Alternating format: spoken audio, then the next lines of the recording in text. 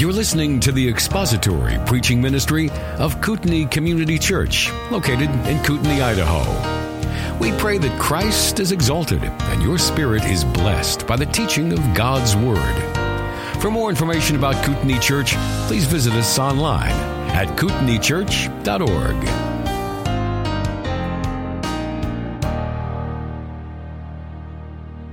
Turning your Bibles to 1 Peter chapter 1, no surprise there.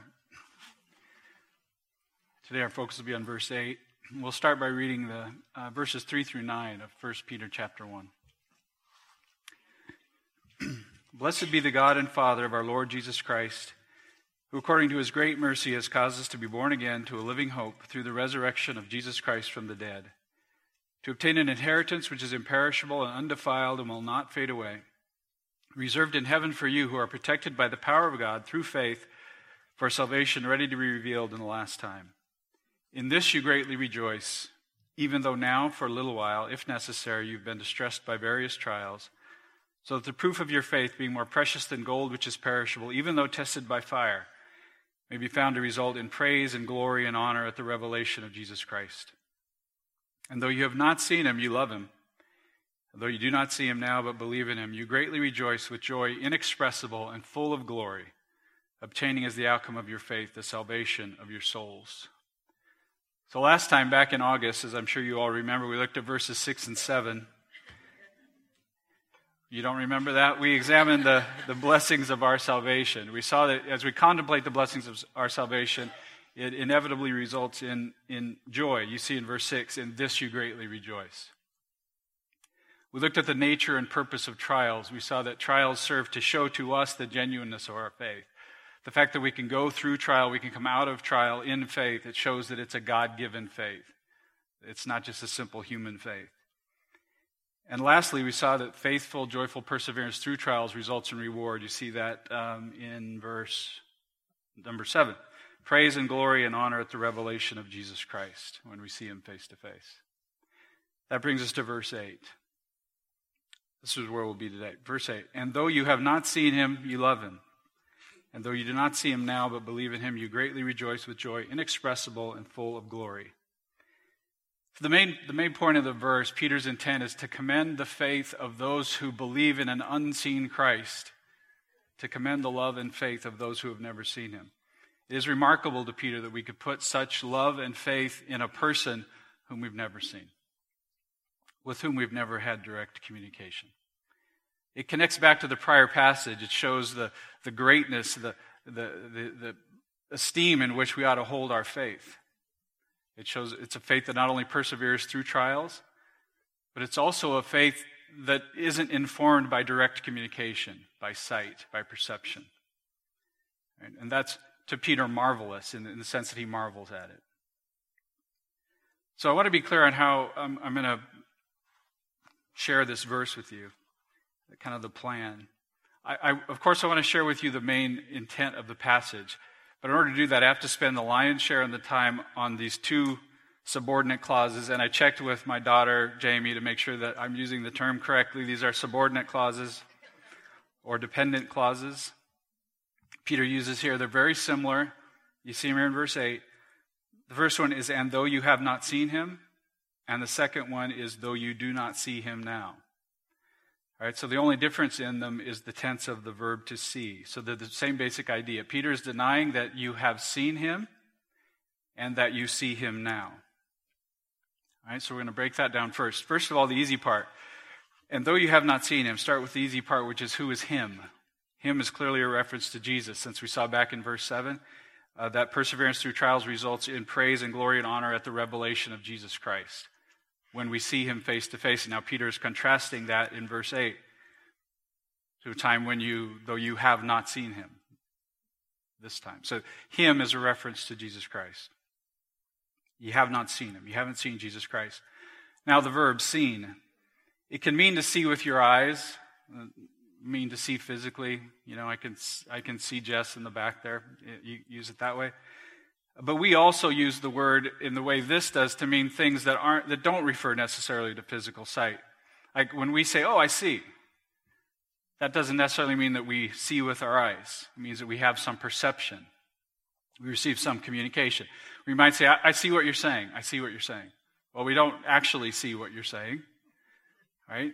We understand or we perceive. We have received some communication. Right? So Peter is here saying, the verb here is, you have not seen him, meaning you have not received any sort of communication, direct communication from him. You haven't received communication from Jesus Christ. Now, you know that there are visions in Scripture that are not physical visions. You know that. We'll look at some of those later. The context here would indicate Peter is referring to any kind, and we got to get this straight from the beginning. This is important. Peter's referring to any kind of perception or communication from Christ, not just seeing his physical body. Why do I say that? Because of the context of the verse, the meaning of the verse. Love and faith in a person that had been communicating with them through visions or voices or signs or symbols or whatever, that wouldn't be marvelous. That wouldn't be commendable faith. That would just be normal faith, normal human faith. Nothing really commendable in it. Give you an example. When you came in today, you sat down in a chair. Everybody's sitting in a chair. Now, some of you sit in this exact same chair every single week. So for you have faith that chair is going to hold up your weight because you think it's that same chair, right? That's my chair. All right, well, all the chairs are the same, and they do actually get moved around a little bit, just so you know. All right, so that may not be your actual chair. But you sat down on that chair, and it was a perfectly reasonable thing to do. You looked at the chair. It looks like a chair that would hold my weight. I have experience with this kind of a chair. When I feel it, it feels like a chair. Right? I guess it sounds like a chair because chairs don't make any sound, so it's appropriate, right? That's normal human faith. There's nothing commendable or marvelous about that, is there? Like, oh man, you show such great faith. But if somebody said, hey, we're using invisible chairs today, they're all invisible chairs, and you sat down in them, you trusted that you could sit down in that invisible chair, that would be kind of different, right? That's a little bit more than simple human faith. Now, that would be displaced faith. But faith in Christ is not so. Faith in Christ is commendable in that we have no direct communication. We have nothing that would give us that normal human faith in Christ. Okay? That's the marvelous thing here. This is love for Christ and faith in Christ through trials for Christ, even though we have never seen Christ and will not see him. Right? So Peter seems to be able to say confidently to his readers that they had never seen him in the flesh. They said, you have not seen him. Peter had obviously seen him. They're probably, and this was written to people outside of Judea, so I think that's the context here, is that he's saying, you haven't seen him, as had Peter. Peter had seen him in the flesh. It's possible that some readers of this letter had actually seen Christ in the flesh. That's possible. It's possible John read the letter. You know, those sorts of things are possible. But Peter's point is that in general, the readers of this letter would not have been in the area of Judea during the life of Christ. They would not have seen him in the flesh, and so they would not have seen him at all. Okay? Peter also says you do not see him now. What is now? Now is just a reference to this lifetime. Peter had just used this earlier, a couple verses back, to tell you that trials are now. So the period of time in which trials are is now, and trials are during our lifetime. So that's what now is. So he's saying you haven't seen him in the past, and you will not see him in your lifetime. You're not seeing him now. And remember, I'm using seeing him, any sort of perception, any sort of extra-biblical communication from Christ. You're not experiencing that. You've never experienced it, and you're not experiencing it now. That's what he's telling them. Wasn't it possible, though? Wasn't it possible to see him after his ascension? Isn't it possible to see him now? Can't we see him today in the broader sense of hearing a voice or perceiving him somehow through our senses or in our spirits? Don't people have visions and hear voices and see signs and get special communication that helps their faith, that it increases their love for Christ? Isn't it possible he might come and give you some special encouragement or some guidance through a difficult decision? Couldn't he do that? Couldn't he visit us outside of his body? Couldn't he make himself known even today? Yeah, of course he could. He's omnipresent. He can be at all places. He is at all places at all times. He can make himself known if he chooses to do so. That's really not the question. The question is whether or not such a thing is reasonable to expect from our study of the Scripture. Is it reasonable to expect that we would see, hear, perceive Christ as a normal part of our Christian experience? And the answer to that is no. That is not the testimony of Scripture. We're not told to look for him. We're not told to listen for him. It's nowhere given us as a reasonable expectation that should be part of the normal Christian life. We're just not. We're not told to listen for his still small voice, try to discern messages from things that happen and birds flying across our path and all that kind of stuff that people write books about. We're not directed to see him now in the course of life on this earth.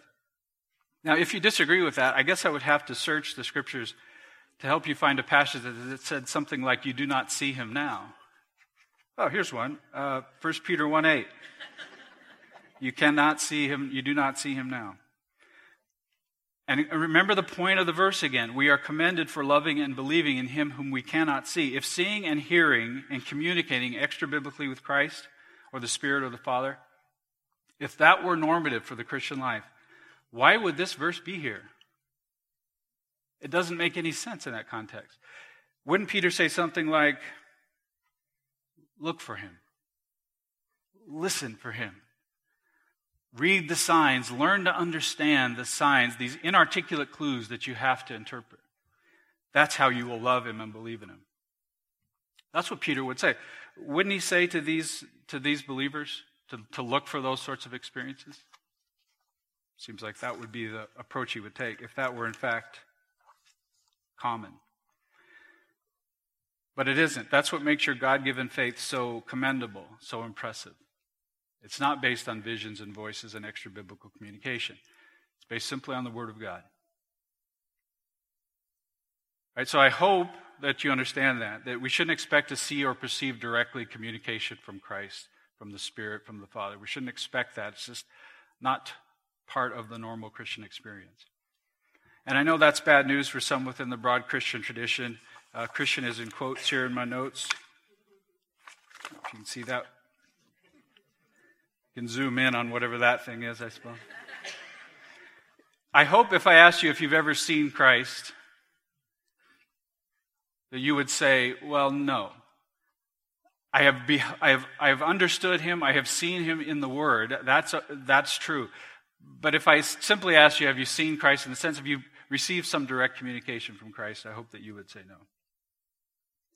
But there are rank unbelievers out there, and nominal Christians, and even some genuine though misled Christians, that will say that they've seen Christ with their eyes or they've otherwise communicated with God.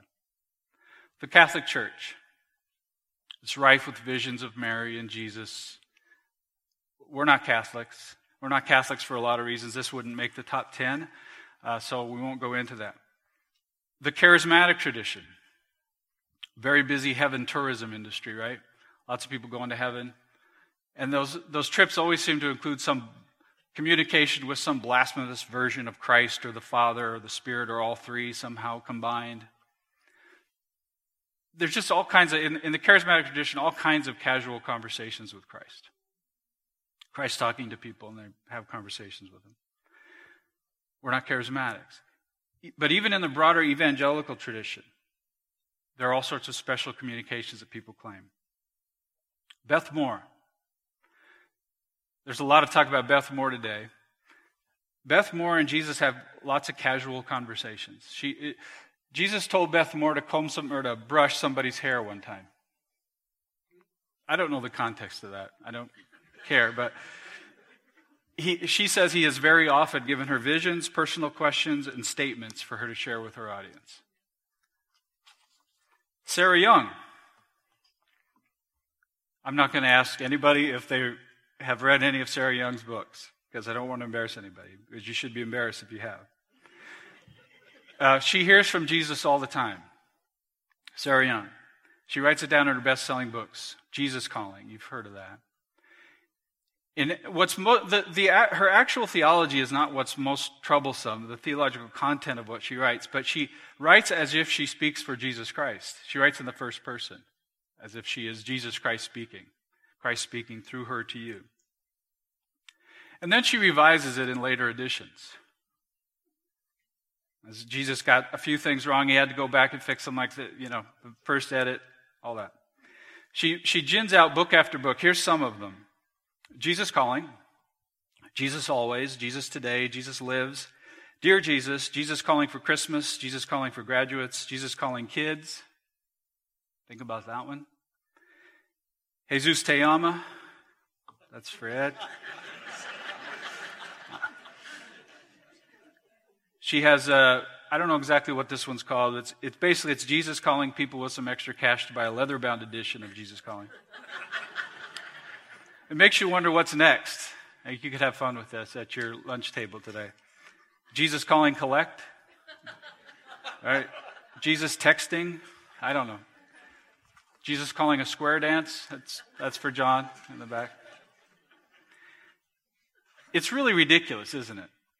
It's blasphemous to say that he is speaking to you and you speak for him. He's not calling you outside of Scripture. Somebody may be calling Sarah Young, but it's not Jesus. Now, it's common, though, even in theologically conservative evangelical circles like this one, that we speak of the Lord or the Spirit giving us some sort of special communication. And we need to be more careful about this. God told me this. I'm not saying God told me this. I'm saying people say, God told me this. You hear people say that, like, I felt a burden. The Spirit led me to do this or that. The Lord placed this on my heart. There is no extra biblical revelation given to us today. Okay? There are no meaningful visions. There's no communication given in fake trips to heaven. Vague patterns in the bark of a tree or the wood grain on a door. A hawk soaring across your path. Any of that stuff. Listen, if you don't get anything else, I hope you get other things, but we have a very clear, very thorough, very extensive, detailed communication from God. And you have a reliable English translation of it in your lap right now. What more do you need? This is what drove Sarah Young. She needed something more. What an insult. Look, after you've mastered there's about 800,000 words in your Bible. After you've mastered every last one of them, maybe you might need some extra biblical communication. It'll never happen. Not even in eternity will that happen. We will never plumb the depths of this glorious written communication. You could spend a lifetime on 1 Peter. It's a small book. You could spend a lifetime on it. You feel like you have, right? Well, remember how much time we spent on Ecclesiastes? I found something out a couple of weeks ago. Jim has taught that 3 times. Now, think about that. 3 times in the book of Ecclesiastes. You read through Ecclesiastes like, oh man, I wonder what's next. When you're doing your reading through the Bible. Right? But there's that much content in the book of Ecclesiastes. There's no limit. So let's look at some objections to this. If we don't see them, what about the visions in Acts? Stephen, Ananias, and Paul, they had visions of Christ. Don't these prove that Jesus does, in fact, communicate with his children? I kind of debated on how much to go into detail, so I'm not going to go into a lot of detail on these. You remember some of the accounts. Stephen, the first Christian martyr, he was accused of going against Moses and the law, and he was stoned to death. And as he was dying, he saw the glory of God and Jesus standing at the right hand of God. He saw the glory of God and Jesus standing at the right hand of God. Wasn't this a vision of Christ? Didn't Stephen see him? Yeah, he did. Yeah, he saw Christ standing at the right hand of God.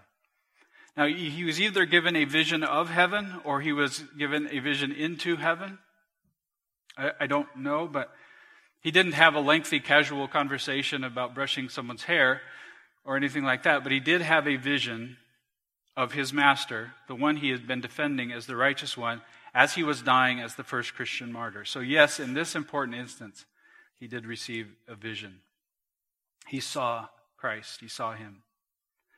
Paul, at least twice, he saw and heard Christ on the road to Damascus. You remember the account of Paul's conversion.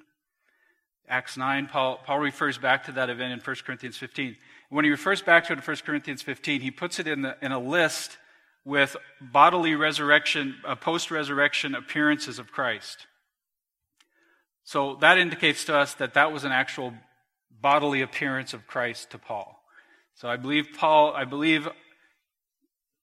don't know rays of light beams of light, whatever you call light waves, they bounced off of the body of Christ and into the eyeballs of Peter. I believe that. This was a bodily vision of Christ. The voice box of Christ spoke the words to Paul and he heard them. So he saw him. He communicated directly with Christ. Paul had another vision of the temple of Jerusalem. He relates this in Acts 22, and he says that he was in a trance and he saw Christ warning him to leave. This was after Christ's ascension. Paul saw him. This appears to be more of a dream-like vision. It's authentic and genuine, but not a physical vision. Okay, Ananias. He was a disciple of Christ in Damascus. He received a vision of Christ when he was told to go and confirm Paul's conversion. This is verse 10 from Acts 9. Now there was a disciple at Damascus named Ananias, and the Lord said to him in a vision, Ananias, and he said, Here I am, Lord. And then he received some other direction. He was given this vision of Christ. He was told to participate in the confirmation of what Christ called the chosen instrument, Paul. Paul was his chosen instrument. And Paul was to bear his name before the Gentiles and kings and the sons of Israel. Did Ananias see him? Yeah, he did. He saw him and he heard him. Legitimate vision of Jesus Christ. So how can Peter make the statement then, you have not seen him and you do not see him now, when in fact Stephen, Paul, and Ananias, they saw him after his ascension into heaven? Well, Peter's writing around 64 AD. Remember that? The events, Acts was probably recorded about the same, around that same time. But the events in Acts occurred earlier. They occurred before the close of the canon, before the sign gifts had ceased, before miracle workers had departed from the scene, before the apostles were all but gone from the earth. Jim did a series on Acts years ago. He did a really excellent job of showing us this is a transitional book. You see it in the book of Acts itself. It's a transitional book. We can't take every single miraculous event that happened in Acts and believe that it's normative for this age of grace. Much of what happened in Acts is unique in all history. And the church always understood it so until about 1906, the Azusa Street Revival, when the charismatic chaos began. And people began for the first time in church history to think that those things were normative for today. Other than some fringe heretical groups for 1900 years, everyone had understood that those things in Acts were unique to Acts, to that period of time. So we shouldn't think we should have miraculous, special, revelatory communication from Christ as they had. They were living and hearing and seeing the Scripture and recording it for us. It's in the canon from which we now benefit. We're just not told to expect that sort of thing. In fact, we're told we have not seen him and do not see him now. All right, note this, no such visions that we see in Acts were given to James, the Lord's brother, the pillar of the church in Jerusalem, to Andrew, Peter's brother, the one who brought Peter to Christ, Timothy, Barnabas, Silas, Jude, the Lord's other half-brother, Mary. It's very rare. Right? These sorts of visions are extremely rare, even in Acts. What about John's visions? Well, John had a vision of Christ, didn't he? The book of Revelation, written well after 1 Peter. He had a vision of Christ. Didn't John see him? Yeah, he did. 11 times in Revelation, John says, I looked. And 4 or 5 of those times, depending on how you interpret one of them, he saw Jesus Christ. So he saw Christ. He saw him. So doesn't the fact that the Apostle John, Christ's closest associate on this earth, one of the pillars of the church, He had a God-breathed vision of Christ recorded for all Christian history. It was given to John expressly by the Holy Spirit. Doesn't that mean we should all expect extra biblical revelation all the time? We should all expect to see visions of Christ all the time, telling him to brush somebody's hair, and things like that? Can't you see there's a difference in kind between revelation given through the Holy Spirit to be recorded in Scripture and just these casual conversations that people are having with Christ? Peter is telling us we have not seen him and we do not see him. This is the nearly universal common experience that we should, as Bible-believing Christians, expect. He doesn't say, look, most of you are still seeing him in patterns in your toast and in the shape of your Cheetos. He doesn't say that. Most of you are seeing him in the clouds and receiving some sort of vague communication from him that you're not really sure, but he doesn't say, I'm going to speak to you so you can write millions of books to sell to global people. We ought to think it's kind of ridiculous, right, to think that Jesus would spend that much time with the likes of Jesse Duplantis. No. The visions in Acts and John are extremely rare. These are just not, they weren't even the norm at that time, at the time of the apostles. It wasn't even the norm then. Very rare. It's about as rare as raising somebody from the dead. But only a little lunatic fringe of the NAR, the New Apostolic Reformation, they're the only ones I know of that are running around claiming resurrections. Why? If you're going to claim that God speaks to you, you have visions of Christ, that he speaks to you somehow, why not raise people from the dead? So let's look at some objections to this. In all of this, do we put God in a box? You heard that? You put God in a box. Do we put limits on God? No. We don't put God in anything. He puts us in a box. It's a glorious, marvelous box from which we can relate to Christ. Look, if God has described the box and he has given its dimensions, its boundaries, and its borders, we ought to, as obedient children, live in that box. If God teaches in his word that we do not see him now, we ought not to expect to see him now. If he says he doesn't speak outside of his word, we ought not to expect to hear him outside of his word. If he tells us the Scripture is inspired by God and profitable for teaching, for reproof, for correction, for training in righteousness, so that the man of God may be adequate, equipped for every good work, we ought not to look for other means of adequacy and better and more exciting equipment. Right? He's given this book. He's told us it's sufficient. How blasphemous, how idolatrous to seek more. How ungrateful, how demeaning to the Word of God and to God himself. We just don't need it. We just don't need voices and visions and ridiculous antics to love and trust the Savior. We just need to study and learn and heed his inspired word. Are you saying that God is not active today? You're saying God's not active. No. God is sovereign. God does everything. Everything that happens, God does it. God is the first cause of everything. He holds everything together from the most minute particle, and I know they're always inventing new particles. I don't know what they are, quarks and that stuff. He holds all that together to the most massive galaxy, to the entire universe. He holds it all together. He is constantly active. If we've talked at all about these sorts of things, you know, I don't believe in anything as strongly as I believe in the absolute, complete, total sovereignty of God in everything. I believe he is, there's a sense in which he is the only active one. Everything else is just subject to his activity. He's intensely, supremely active in everything. In your body, in your life, and in your family, and in your church, and in your work, he's active. I'm only denying a certain set of activities that he himself denies. You don't see him, you haven't seen him, and you don't see him now. We shouldn't expect to see him in the broad sense of that word. But what if we have an impression, a nudge, a feeling? We should do this or that. Couldn't that be from God? Couldn't that be from God? Here's the point. I have no idea. I have no idea. And neither do you. That's the point. You can't know. You can't know if whether some impression or some thought that you have is something that God is telling you to do or not. You just can't. We're not given any assurance that we ought to expect that sort of revelation of God's will. And we don't need them. We just don't need them. Not at all. We have a book of books that's sufficient for any decision we need to make, anything we need to go through.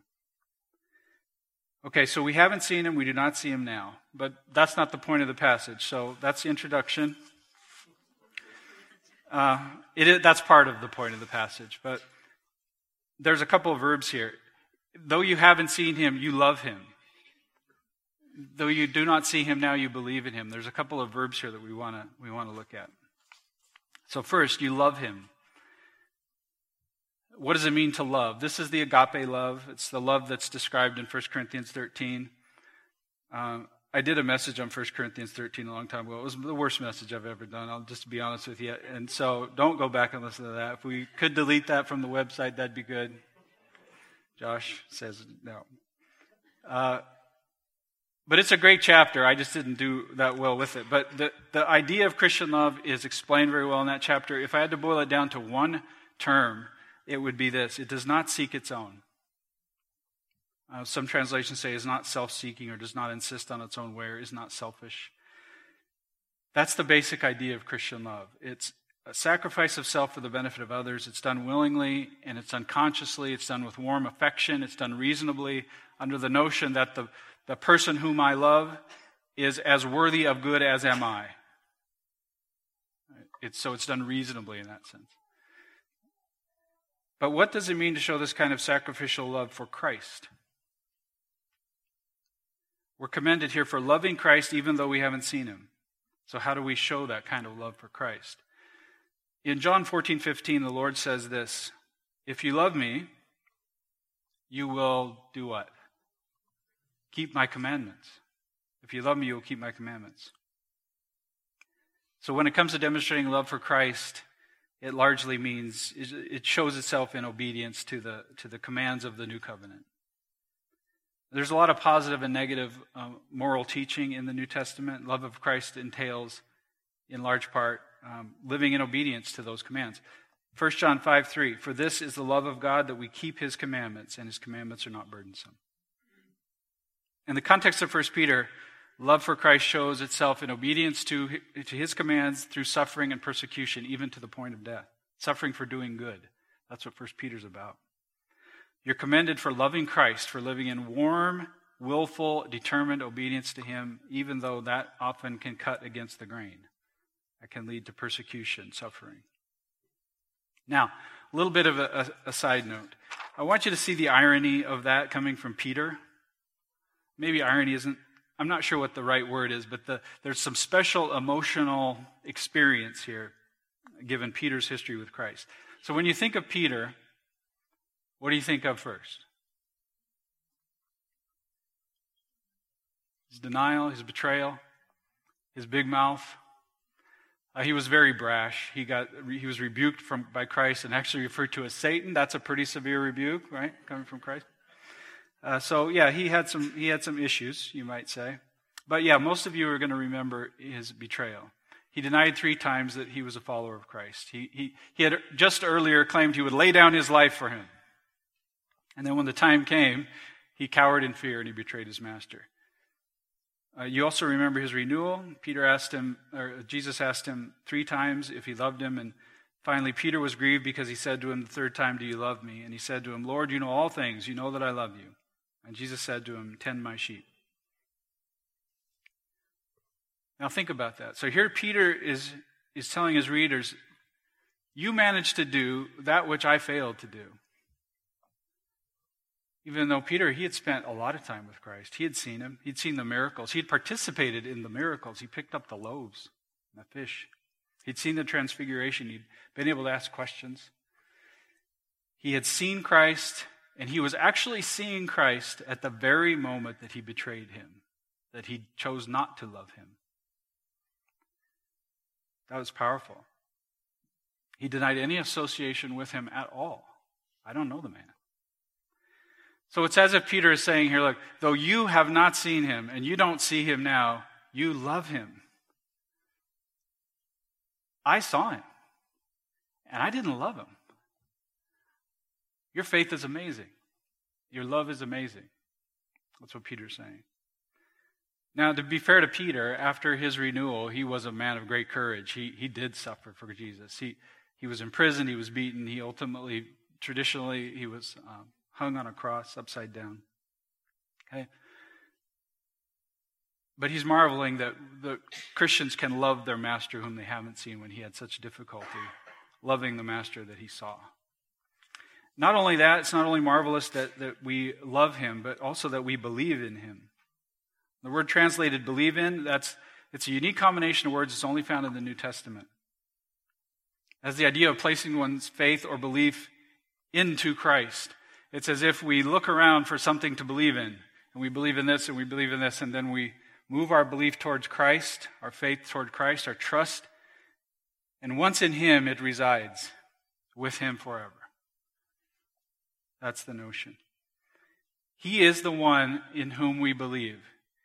Not just the one we believe, but he is the one in whom we believe. For everything that we believe. We believe in the forgiveness of our sins because we believe in him. We believe in perfect righteousness, a credit to our account because we believe in him. It's all in him. Our inheritance, the hope of heaven, it's all in him. He's the object and the source of our faith. So you haven't seen him, you won't see him, yet you love him and believe in him. And Peter says the result of this is joy. You greatly rejoice with joy inexpressible and full of glory. So the word for greatly rejoice, the same one we talked about last time, you all remember that. It's a physically expressive form of joy. Like you just can't hold it in. That's the type of joy. He calls it inexpressible. The word means that it can't be uttered in speech, in words. It's higher than speech. So do you ever wonder why we sing? Like why singing? Why is singing part of worship? There's a way, there's something about singing, and you see I have no real way to express this, kind of fits. There's something about singing. We can express ourselves in ways that we can't necessarily in just speech, especially when it comes to emotion, like joy. We can express our joy in singing in ways that we can't. And we'll sit around and we'll talk about the gospel, we'll talk about the Lord, we'll talk about heaven, and we can express a lot of joy. But there's just something about singing that expresses it a little more comprehensively, isn't there? But even then, we can't fully express this joy. He also calls it joy that's full of glory, or glorious joy. NIV has glorious joy. The word translated glorious or full of glory, that particular form is only here, but it's a form of the very common word for glory, doxazo. It's where we get our word doxology. One of these days, I'd like to do a sermon on what that means, what glory means. It has some different meanings, but I can't do that today. For today, it's enough to say that this particular joy is a joy that brings proper praise and glory and honor to him. It's a heavenly type of joy. It's the joy that will be ours constantly in heaven. Grudem has this in his commentary. Quote, "It is the joy of heaven before heaven, experienced now in fellowship with the unseen Christ." End quote. This is a joy that's kind of unique. It doesn't have any shame, no disappointment. It's not awkward. The bills don't come due. It's not embarrassing. There's no regret. It's pure. It's unadulterated, happy, holy, imperishable, undefiled, unfading joy. The joy in our relationship to Christ. You haven't seen him, yet you love him. You don't see him now, yet you believe in him. And in loving and believing in the unseen Savior, you have a joy that the unbeliever cannot know, can't be expressed. Thank you for listening to the latest podcast from Kootenai Church. If you'd like to learn more about Kootenai Church or to donate to our church ministry, you can do so online by visiting kootenaichurch.org. We hope you enjoyed this podcast and pray you'll join us again next time. Once again, thank you for listening.